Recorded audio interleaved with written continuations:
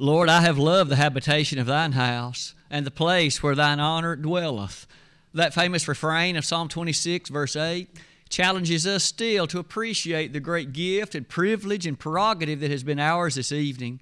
And I know that as we each reflect upon that blessing, we do continue to think of many who are suffering due to ill health, or in fact are hindered in other very serious matters, but yet you and I can be so thankful, so appreciative we've been able to come together this evening.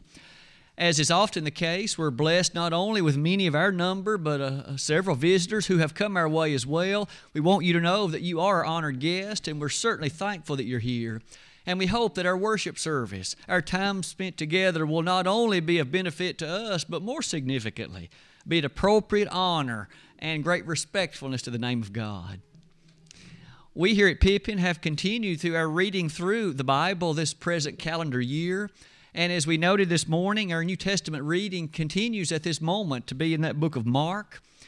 It is for that reason tonight you may have noticed that our lesson will be drawn from Mark the 6th chapter. These comments might well, though, prepare us to look more carefully at that which is to follow.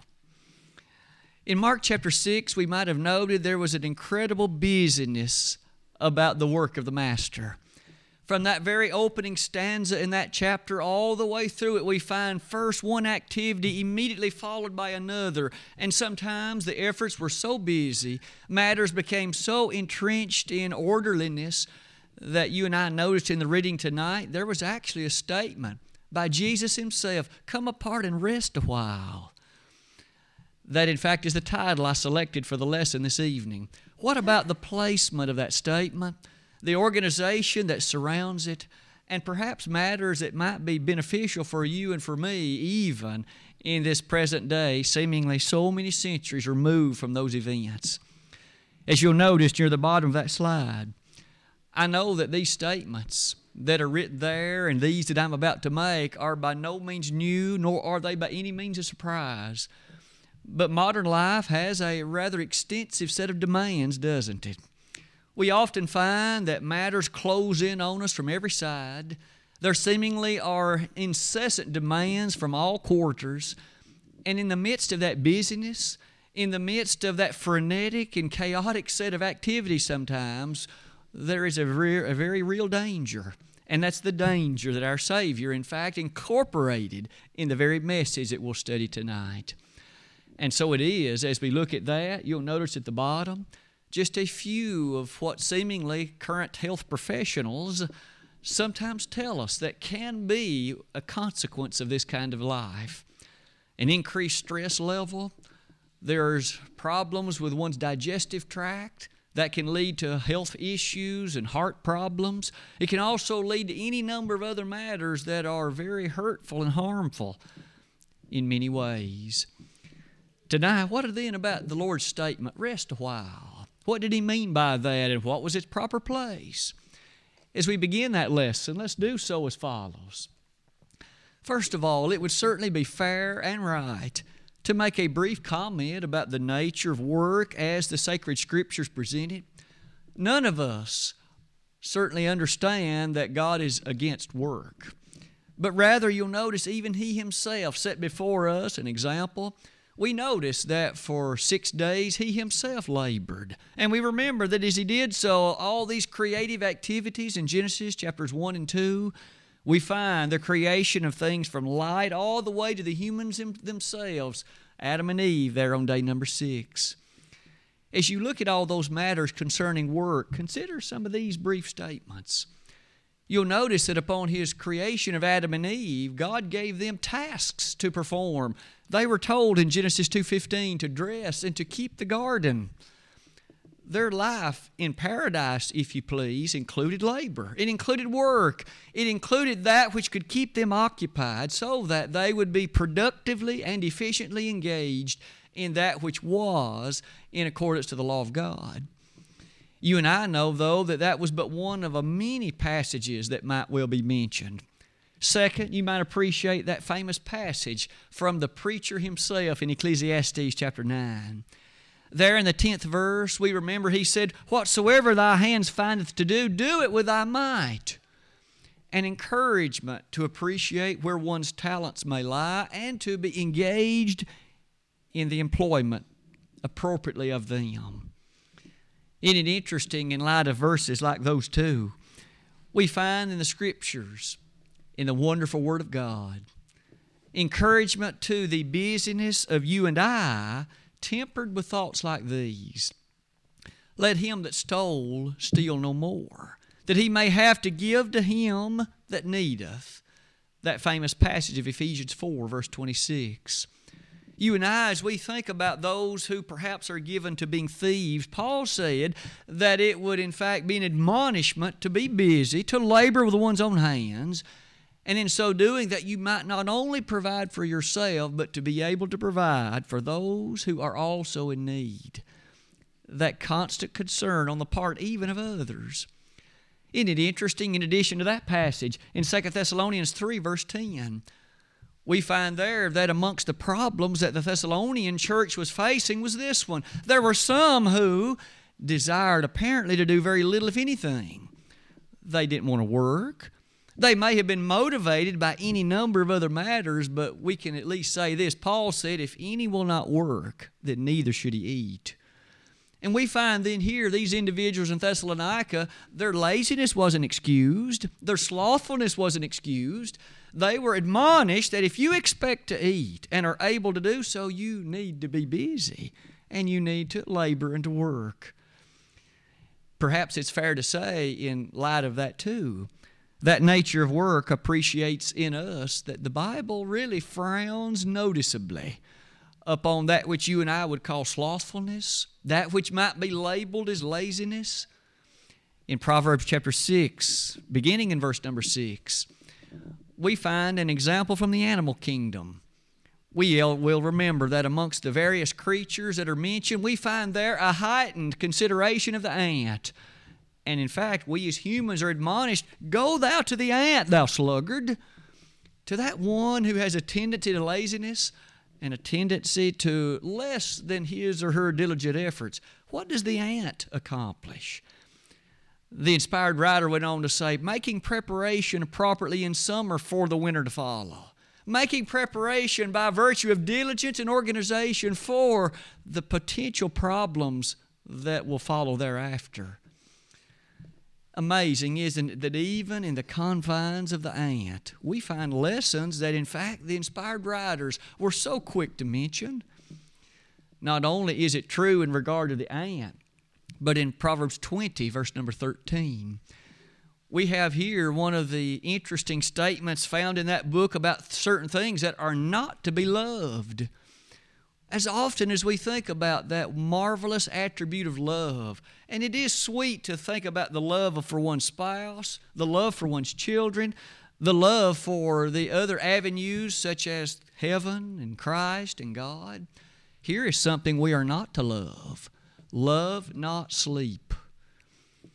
Could you and I fall in such love with sleep that we sleep our life away? We become so enamored with this which really takes us away from productiveness in the part of the ways of God. There we're admonished, don't fall too much in love with sleep itself. Isn't it interesting that in light of a statement like that one, we find the interesting and very encouraging pattern of Jesus. In John chapter 9, verse number 4, in the midst of what could have been a heated discussion, Jesus himself put out any potential problems when he admonished those of that day, and you and I as well, that I came to work the works of him that sent me while it is day, for the night cometh when no man can work. Even Jesus understood by the parallel of that day that, of course, there was a time for labor, but there's a time to cease from it. In Philippians 2, verse 12, all of us are admonished, work out your own salvation with fear and trembling. Those aspects and those avenues and those considerations maybe are summarized very briefly in that text of Titus chapter 2. Speaking of Jesus and how the implication of his life extends to us, we're reminded there that he, speaking of Christ, gave himself for our sins, that he might purify to himself a peculiar people, zealous of good works. that adjective zealous identifies those who are eager, enthusiastic, and excited about good works. Those good works, perhaps again, set the opening plank of what shall follow in our lesson this evening. We have certainly emphasized the biblical attributes of work, albeit briefly. But now to return to that passage that we saw in Mark chapter 6. It was read for us just a moment ago, a very interesting set of episodes and events. Verse number 30, and the apostles gathered themselves together unto Jesus, and told him all things, both what they had done and what they had taught. As you and I reflect on the earlier portions of Mark chapter 6, we remember that Jesus had sent the apostles on what sometimes is called the limited commission. They were sent to heal the sick and to cast out devils. They were sent to, in fact, do any number of matters, encouraging the very nature of the kingdom of God. They were sent to the lost sheep of the house of Israel. Matthew is quick to remind us in Matthew chapter 10. As we observe, though, those disciples returned. They came back to Jesus and shared with Him the success they had enjoyed. They shared with Him what they had taught and what they had done. Wouldn't it have been interesting to have been present and listened to them speak about, this is what we did in that city, and this is the great success that the gospel knew in another. And one by one, you appreciate with me that amongst that was shared were some interesting concepts like these. Notice again the successes enjoyed. They had healed the sick. They had cast out demons. They had set forth the power and the directiveness of the nature of the God of heaven and the kingdom and the characteristic of the Messiah. They had in fact settled the minds of so many who had wondered about the greatness of those events. Needless to say, that success had some consequences, not the least of which was the large number of folks now that would come to them. Once word got out about healing the blind and healing the lame and casting out demons and healing other kinds of physical ailments, don't you know that there were so many that were circling about Jesus and the disciples, so many who were now about them requesting things? It would have been exceedingly difficult to carry on with what one's, shall we say, ordinary life might have been. You'll notice that in verse number 31, Jesus had these words to say to them. And He said unto them, this is Jesus speaking to those who've returned, come ye yourselves apart into a desert place and rest a while. Come ye apart into a desert place. Go to a place that's a bit more secluded, somewhat more solitary, a place in which it is not such enamored with the nature of busyness, and rest a while. In the midst of that discussion, did you notice with me that the Lord said, come? Jesus was going to go with them. He wasn't just sending them away while He continued with the labors and the efforts and the work. He was going to join them. And isn't it interesting as that verse closes, He says, by way of explanation, for there were many coming and going, and they had no leisure so much as to eat. There were so many making requests and so many demanding their attention, there wasn't even time to share a meal. There wasn't even time to partake of nourishment to maintain their strength and stamina. It is for that very reason Jesus said, go into a desert place, come and rest a while. The interesting features that surround that idea in many ways will be that which we consider through the remainder of the lesson this evening. You'll notice perhaps one more idea before that particular passage closes. The very next verse says, and they departed into a desert place by ship privately. You'll notice they followed the statements of Jesus. They followed the orders. Unfortunately, at least in one respect, in the verses that follow, we learn the crowd saw where they went, saw them board the ship, saw basically the direction they were going. And it says on the land, they ran ahead of them and were waiting for them when they got there. So that which would have been the attempt, you'll notice that these were so interested in the attention of Jesus, so interested in the healing and the other things, they actually found a way to get there anyway. But I would submit to you the plan was a very interesting one and worthy of our consideration this evening. It is for those reasons that the following slide now comes before us. What about this command, this statement that Jesus made to rest a while? May I submit to you, here are some thoughts, and I'd like to preface them with these comments. Several surveys done over the last several years have indicated that Americans, and we aren't the only ones, but certainly we are partly guilty, that we tend to work a lot. And I know there are some in our society who do not, but at least many do.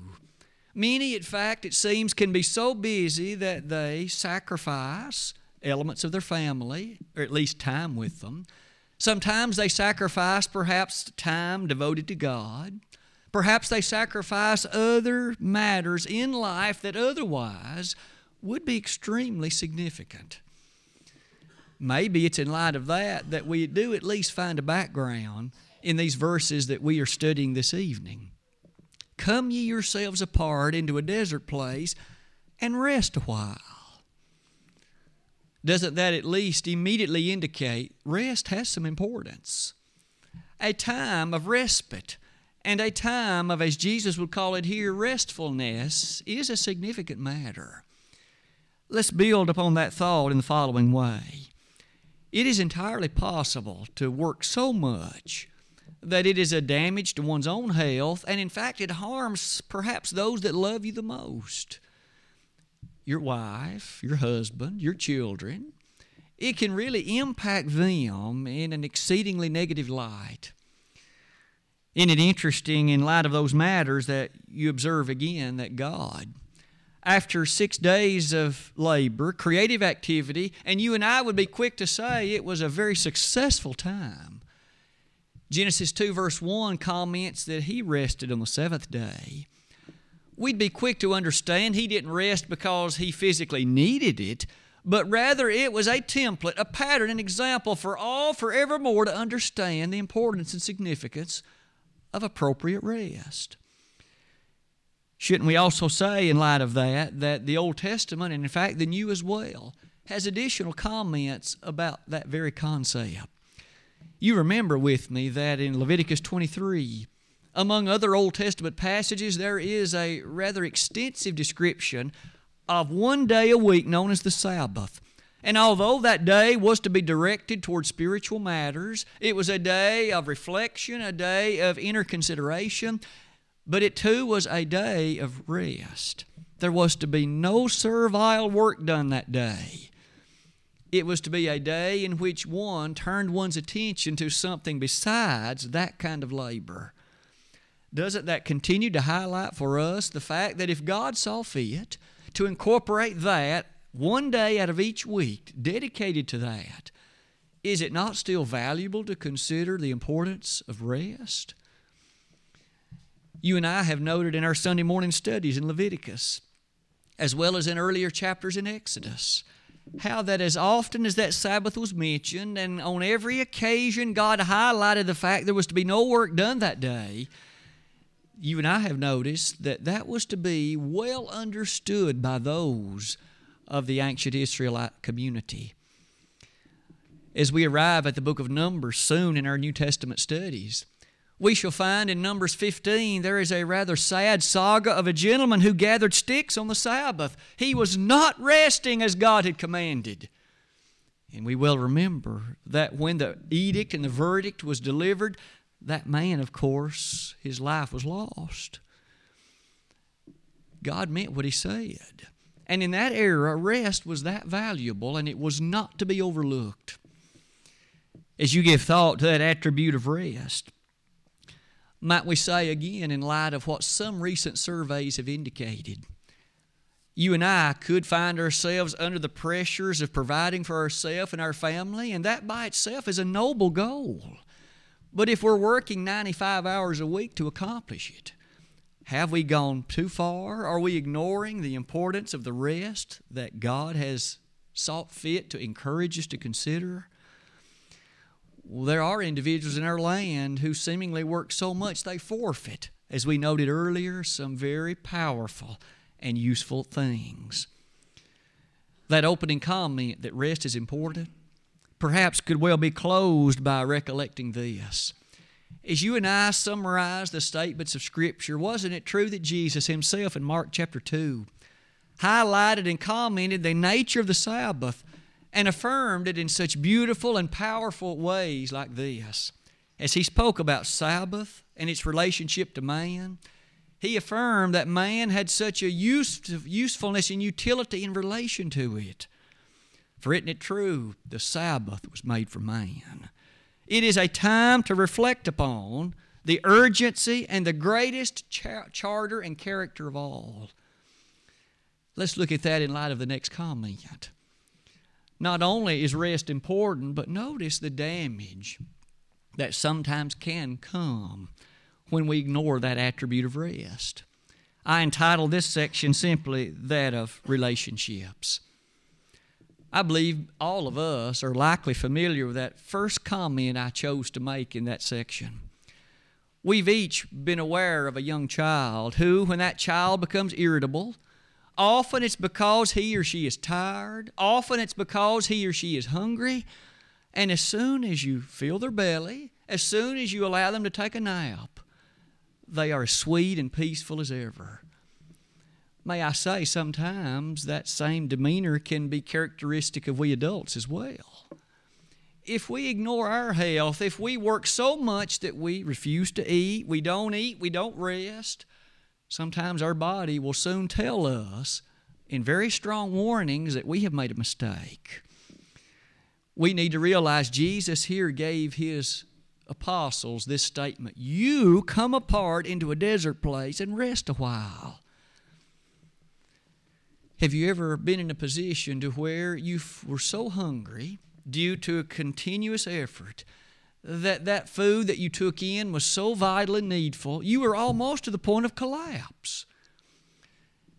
You and I can imagine as these disciples shared with Jesus the successes that they had had, and now the people were so thronging them that there was not even time to eat. They were going to burn out if they didn't make some changes pretty quick.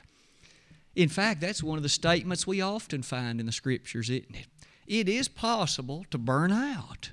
And sometimes that can even happen with respect to the work of God.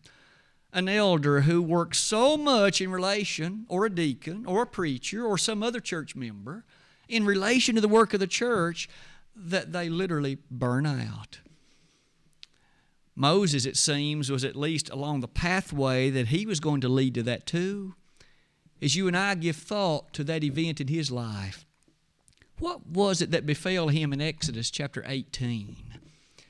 On that occasion, we recall that Jethro, Moses' father-in-law, had come to him bringing his wife and his 2 sons. But as he came, he watched something. He watched how Moses went to work every morning. And he watched what took place with regard to Moses throughout the duration of the day. And this is what he saw. He saw Moses sitting from morning until evening. And he saw the people lined up for, it seems, as far as he could see them, waiting for Moses to judge the cases that existed between them. This was Jethro now, Moses' father-in-law, witnessing this. And isn't it interesting that he had the directness and the consideration and love for Moses to say, the thing that thou doest is not good. Talk about a father-in-law that had some advice. Son, what you're doing isn't good. It's not healthy for you or them. You're going to wear away if you keep working like this. And not only that, he said, these people that are gathered around you, it's not good for them to have to stand up all day long like this. Jethro then proceeded to give some wholesome counsel to Moses, didn't he? And we remember what that was. You select out men and you teach those men.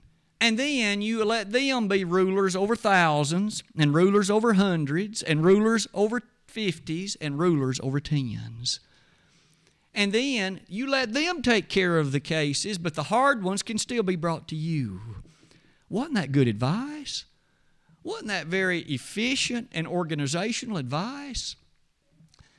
You and I can see, in light of this second comment, it would have been a very damaging thing to Moses' relationship, maybe with his wife.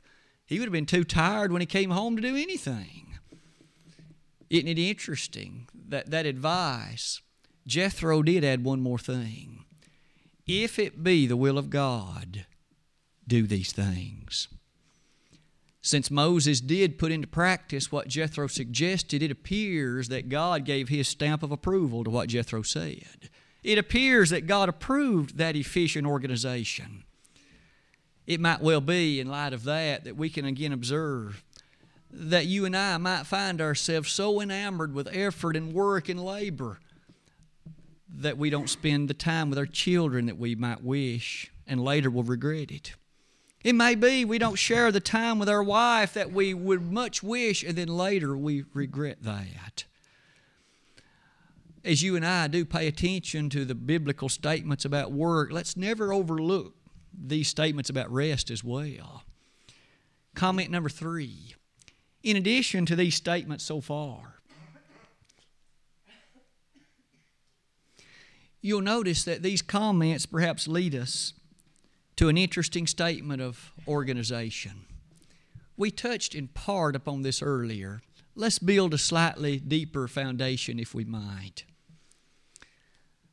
Isn't it amazing that as God has so showered us with abilities and capabilities, that in the usage of them we can always at least ponder this truth.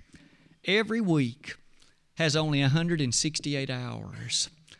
By more work, we can't add any more hours to it. But it does challenge us to be efficient users of those hours that we do have, doesn't it? And that efficiency perhaps can be encouraged, and it can in fact be set before us in some of the ways that you and I can now see.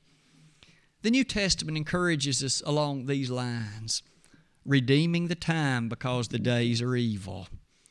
We find that text in Colossians chapter 4.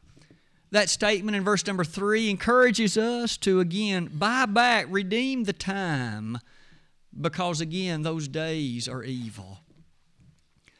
One of the comments that might well have been made, as you and I think about the workings of the devil, he knows the church consists of the saved people on earth. He knows that the church is the body of Christ. Let's face it, he already has the world. He has multitudes who follow him. Some of them aren't aware that they are, but they are in his kingdom. But it's the church that he targets.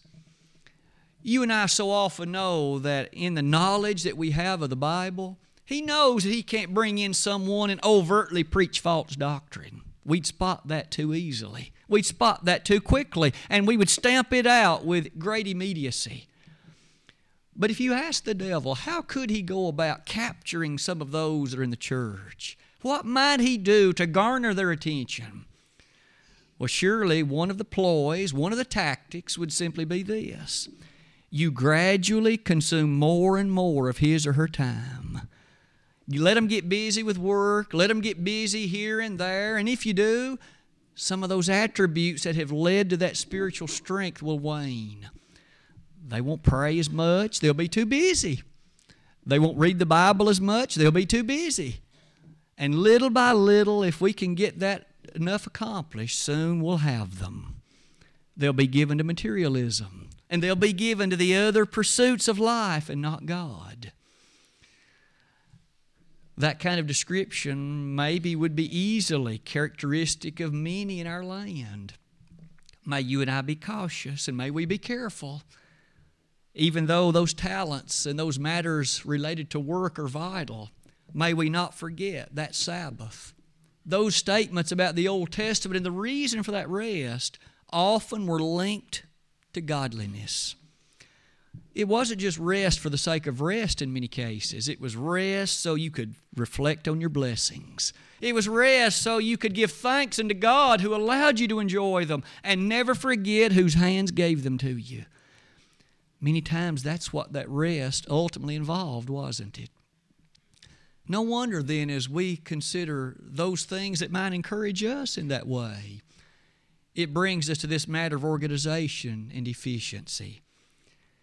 In your life and in mine, are there more efficient ways we could do things that relate to work so that we might have a few more minutes to read passages of the Bible or pray with our family or perhaps involve ourselves with our children or wives?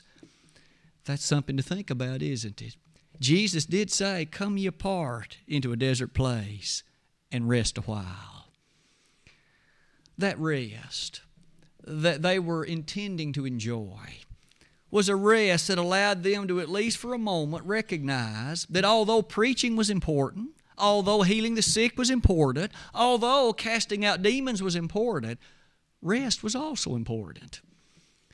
And maybe in light of that rest, the closing thought on this slide highlights the fourth small lesson tonight, the topic of godliness.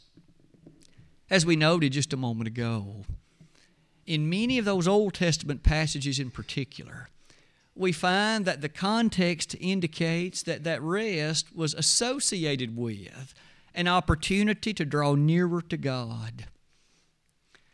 Maybe you can remember a time 40 years ago or 50 years ago for some of us, in which you can think about that time when on most Sundays there just wasn't nearly as much work.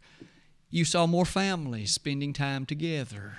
You saw more individuals perhaps reflecting on visiting those in the community who were in need. Maybe we recall times when there was more of an emphasis on Bible reading and church services. Nowadays, that seemingly has passed, hasn't it? Now we seemingly are so busy. But as we think of it in that way, may we not ever be so busy that we do not have time for God. For if we don't have time for God, we know what shall happen in the day of judgment.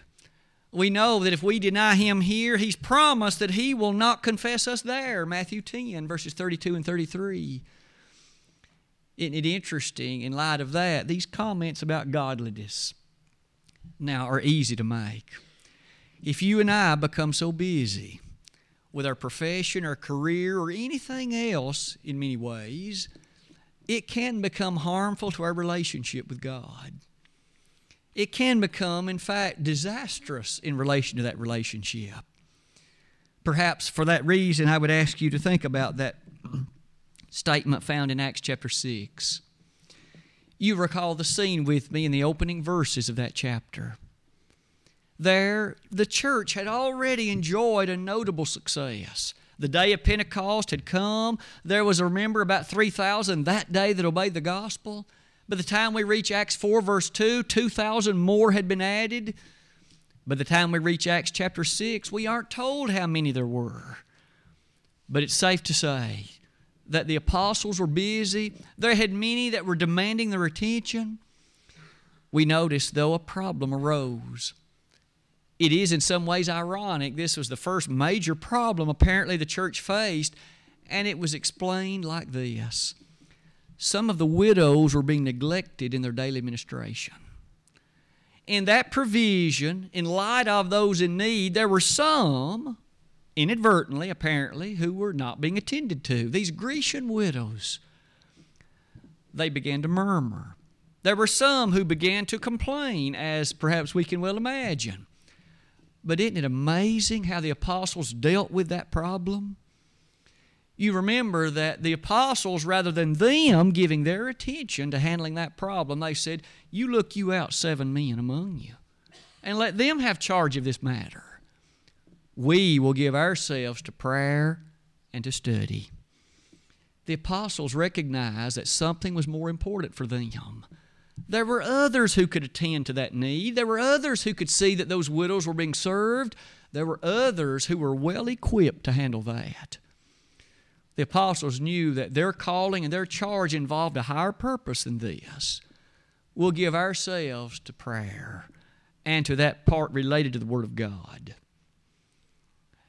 Maybe you and I can then easily consider this fact. As we think about busyness and the chaotic nature of what sometimes can seemingly be our lot, may we always remember that God does endorse rest, proper rest, appropriate rest, And He does so for the purpose of keeping our spiritual fires burning brightly. Because we understand that those labors in this life are but for a while. And isn't it still a sweet, sweet thing to remember Revelation 14, verse 13? Blessed are the dead which die in the Lord from henceforth. Yea, saith the Spirit, that they may rest from their labors, and their works do follow them. Talk about come ye apart and rest a while. We all look for the grandest rest of all one day. After all the toils and all the difficulties that have associated to the work of this life has vanished into that which no longer bothers us, we understand that we shall be able to rest. And isn't it ironic that that nature of heaven itself is called the grand rest in Hebrews chapter 4? To look for the rest of God. Don't you want to be able to rest there? I know that in our right mind we'd be quick to say we do. Tonight, as we've studied about come ye apart and rest a while, let's close our lesson then with these concluding thoughts. We began by highlighting the significance of work, and no one of us would lessen that thrust. But we've also learned that there is an importance to rest, because as we reflect upon it, we've learned it's valuable to ourselves, it's valuable to our relationships, it's valuable to our service to God. Perhaps along the way that'll demand our organization and our efficiency, but may we always look upon Mark chapter 6 and remember with fondness that phrase in verses 30 to 33, come ye apart into a desert place and rest a while. As you and I look forward to that great eternal rest, might I ask each of us, just as surely as I ask myself, are you currently prepared for that rest? For it's safe to say there will be no rest for those that do not die Christian. Those that don't die in the Lord. They don't have anything like rest to look forward to. All they have is the tragedy, the sorrow, the regret, the agony associated with disobedience to God. In 2 Thessalonians 1, verses 7 through 9, we're told that heaven waits for those that have obeyed the gospel. Have you attended to that need in your life? Have you then appreciated that you can look forward to rest eternally if you have? Tonight, that plan of salvation demands, just as Jesus said, except ye believe I am He, you shall die in your sins, John 8:24. He's commanded that we repent of our sins, Luke 13:3. He has furthermore commanded that we confess Him as the Son of God, Acts 8:37, and then we are immersed, baptized in water for the forgiveness of our sins. In Acts 22:16, that's admonished and commanded. And once we begin that journey, may we live faithfully until death, using our talents and abilities appropriately, but resting when needed and when appropriate. Tonight, if you have walked away from your first love, you've not been faithful, you've brought shame upon yourself in the name of Christ, don't remain in that condition. Jesus wants you back at His side. You can disappoint the devil grandly tonight if that's your case. If you'll come forward and let us pray for you, pray with you, that God will forgive you of those sins. Tonight, this hymn of invitation has been selected, and we'll be delighted to sing and to help anyone if you only let us know and come forward while together we stand and while we sing.